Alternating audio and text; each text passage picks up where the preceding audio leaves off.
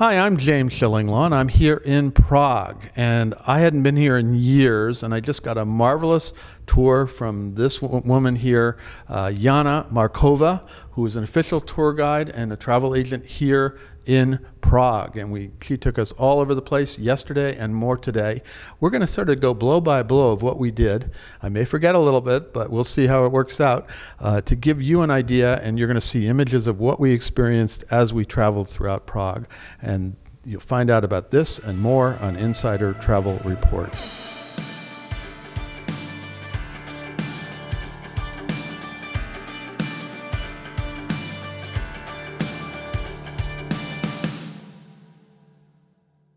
Now, Jana, first of all, amazing 2 days, too short to get everything, but you were great at summarizing everything that really, these were the Prague essentials for me. And I had been here before, but I learned a lot more this time than I did the last time. It's a long time ago. But let's talk about it. So the very first day when we got here, we did a kind of quick walking tour of what you would call the Old Town. And we're going to go into that because there's the Old Town, there's the New Town, there's the Lesser Town, a lot of places. Prague Castle District. And the Prague Castle District. So the first thing is we went out to the Old Town and talk a little bit about that. That was the very famous square and places like that. Yes, so firstly we went through the narrow streets of the Old Town as I wanted you to get the sense, get the feeling for the Old Town, and also get the sense for what the medieval towns used to be like. That there is this central square, which we know today as the Old Town Square with the world famous astronomical clock, and there are many lovely little narrow streets running from the square to the riverside. So we took a couple of them. We got a little lost in those tiny little streets, saw some romantic corners of the beaten path, even within the famous and very touristy Old Town. And then we hit the famous Old Town Square. We were also quite fortunate to be there exactly at 5 p.m. so we could watch the astronomical clock show, which goes on the hour every day from 9 a.m. till 11 p.m. So we got this experience as well. And then we headed over to the border area between the Old Town and the New Town. And as I told you yesterday, the New Town isn't that brand new. It dates back to the 1300s. And we also saw the so-called National Avenue, which was the place where the main conflict of the Velvet Revolution. That was in 1989, right? Yeah, that took place back in the year 1989 in November. And so we were able to, let's say, find a connection to the most recent history of the Czech nation. So it wasn't only about the long past, about the deep past, but also we touched the topic of the current history. Well, and the only place we didn't go to, unfortunately, was Wenceslas Square, which is still on our list. Oh, we haven't finished yet. So we have another. I forgot we have tomorrow morning, but we're going to do this in some advance. We did the bulk of it yesterday and today, and so that's what we did. We literally, most of us had just gotten in here, and we just walked around early from like 4 until 6 or 7. Then we had a lovely dinner here in this hotel. We're in the Hotel Mozart. Then we woke up this morning, and you were waiting for us, and we went on a wonderful tour. We actually got on a small bus, and we took it all the way up to this monastery, which is right behind the castle, Prague Castle, right? Exactly. And that's what I always recommend my guests to do, to either get a taxi, get a private transfer or a van in case of a bigger group, and drive up to the castle hill, because no one wants to walk up the hill, right? Everyone wants to go down the hill. So it's the car which does the job for us, and then we can just focus on exploring the grounds on the other side of the river and on the castle hill. And we started not with the castle. We started with we started to visit a library. Sounds like a little weird, but that's in the monastery. Talk about what that library is, and also amazing. I mean, it's not a library in the classic sense. It's amazing decorations, amazing ceilings, things like this. And this was kind of where all these depositories for philosophical and theological books. So talk a little. First of all, what was the name of that library?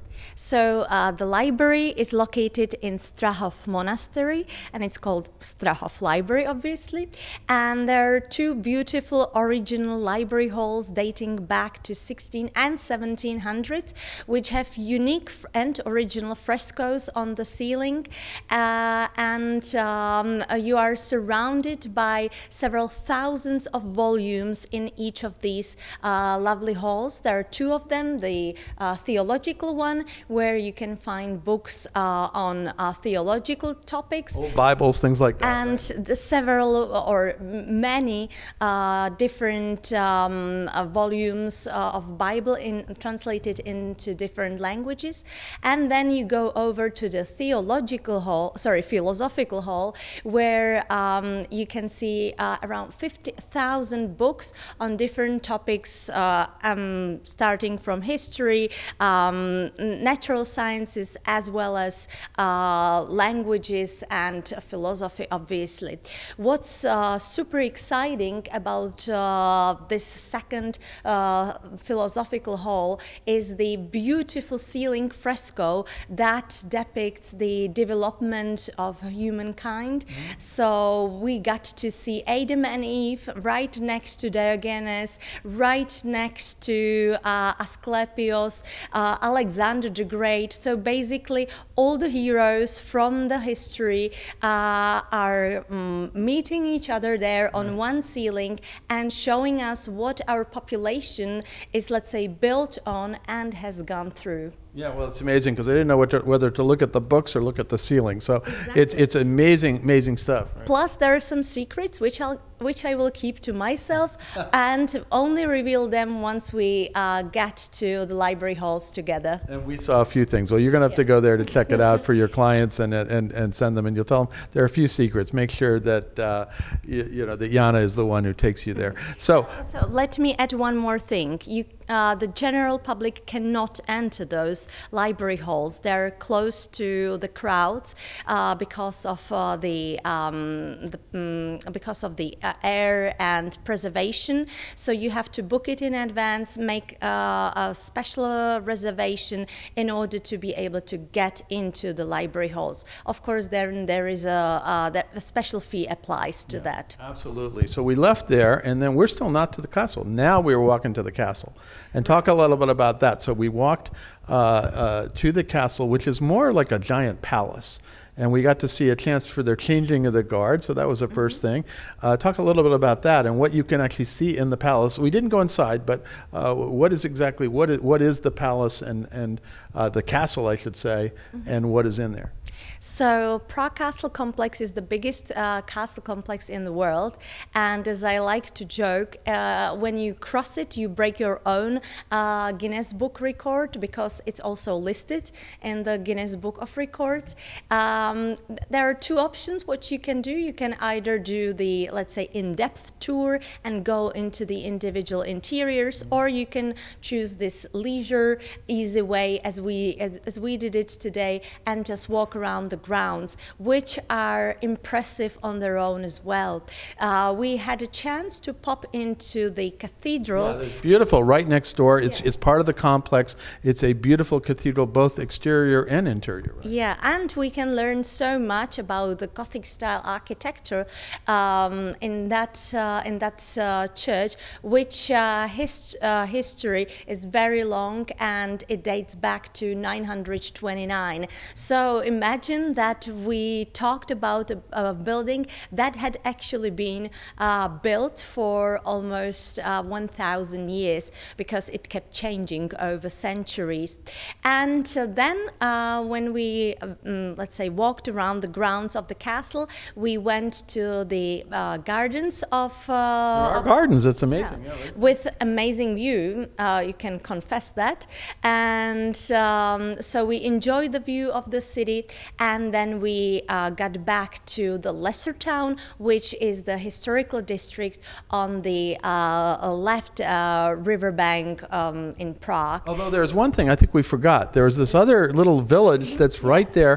Tell us about that and what it's called. So there are also two options how to get from Strahov Monastery to the Prague Castle complex. You can either take the quick way, which is something usually the big groups do. There is this highway where all the groups are marching, or you can take a side way.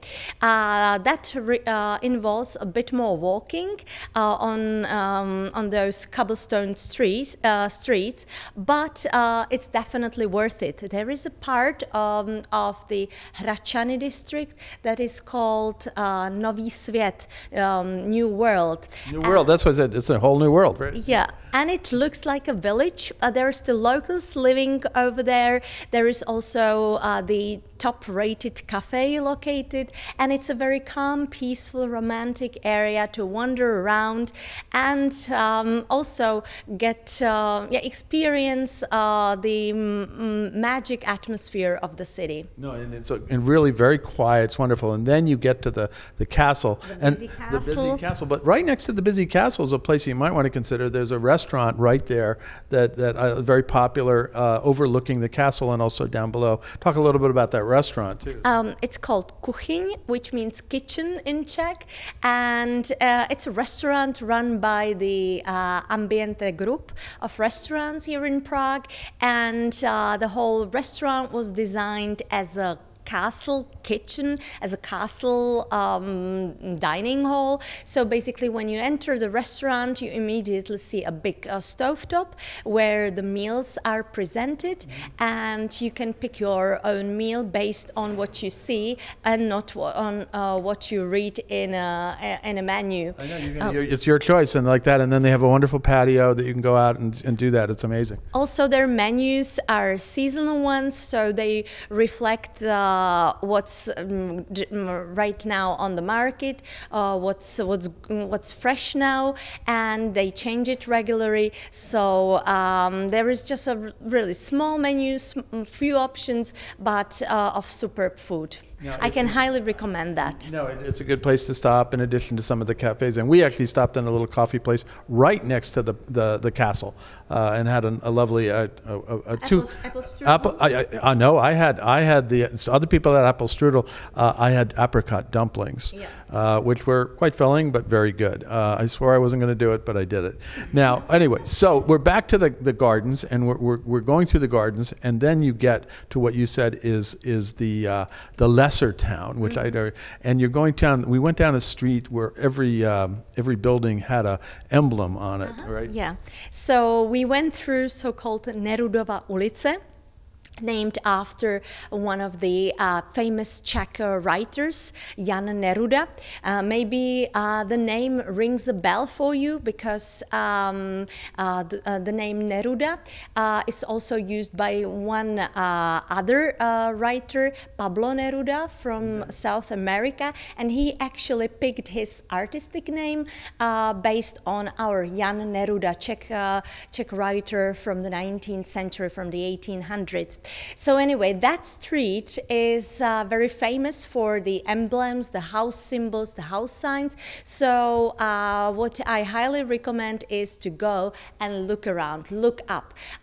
Always, there is a main rule in Prague. Lift up your head, because the beauty, the history starts from the first floor. Right. Of course, the commercial side of the city cannot be avoided, and that's on the ground level. But the history starts from the first floor up. And this is where you can explore and see these beautiful decorations, which actually gave name or names to the individual houses. And as I told you, how would you send a letter back in the days? You would write the name of the person, the name of the house, so let's say the house at the 3 Violins, and then the name of the district, the lesser town. And then we get there, right? And it would get there back in the days, not today, obviously, because Maria Theresia, the Austrian empress, changed the system, and from that moment on, all the streets have names and houses have numbers. Quite a boring way, but let's say a way easier way to send a letter. It sounds great. Now, we kept going. We passed the American Embassy, actually. We did. So in the lesser town, you can find many beautiful Baroque-style palaces.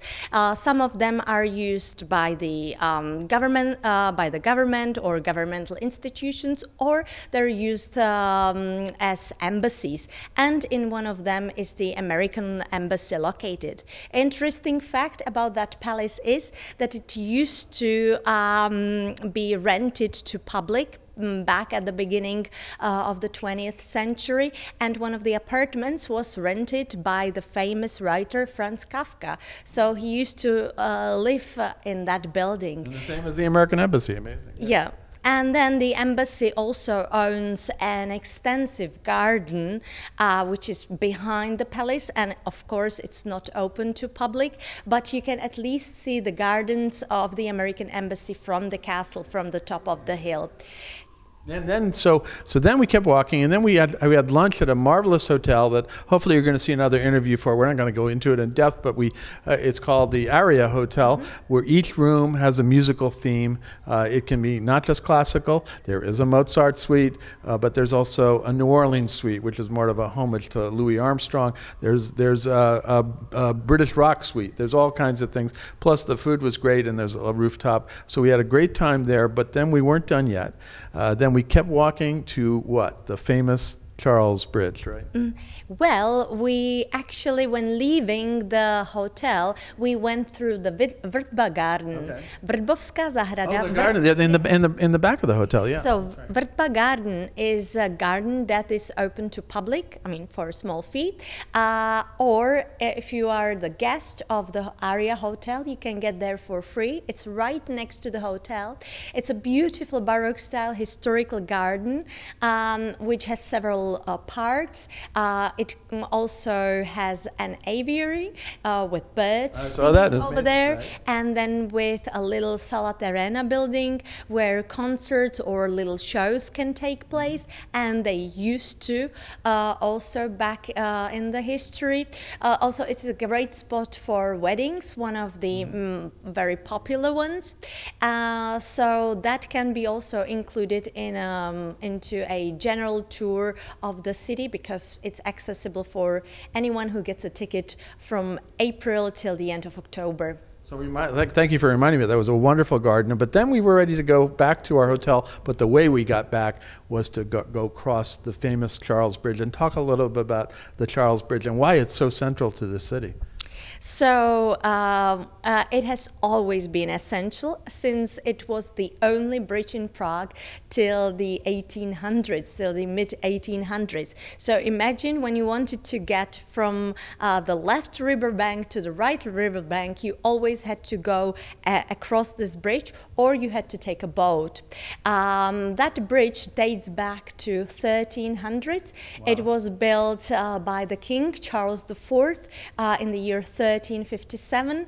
The bridge rests on 16 arches, and now is decorated with 30 Baroque-style statues.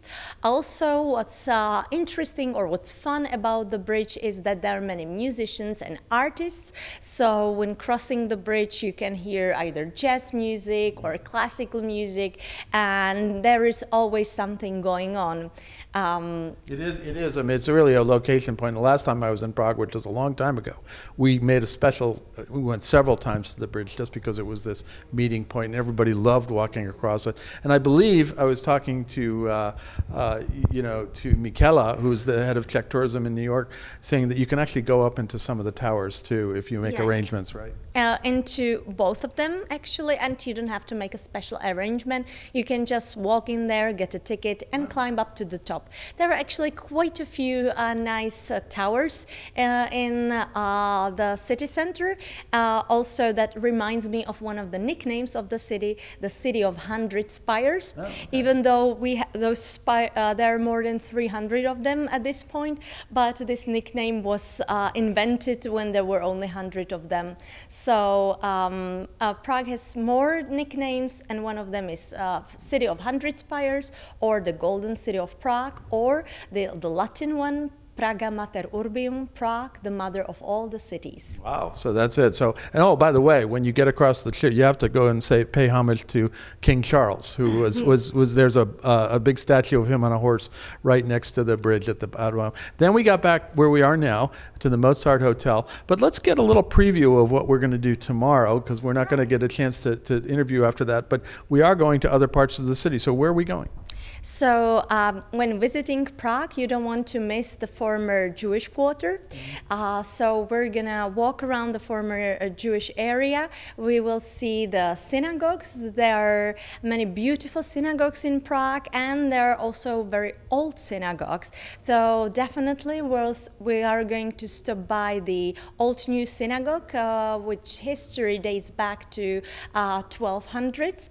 And then we will also see the Spanish synagogue or the Meisel synagogue, and of course we're going to touch the topic of Holocaust and the Second World War, because one of the former synagogues, Pinkas Synagogue, is a memorial of Holocaust these days. Actually, if you want to visit those synagogues in the future, you can do so, as they're part of the Jewish Museum. So the exhibition of the Jewish Museum is actually located in the synagogues. And for example, the Old New Synagogue is still a functioning one. Yeah. So it's an Orthodox functioning synagogue. Amazing. And then we are going to see the other parts of the Old Town.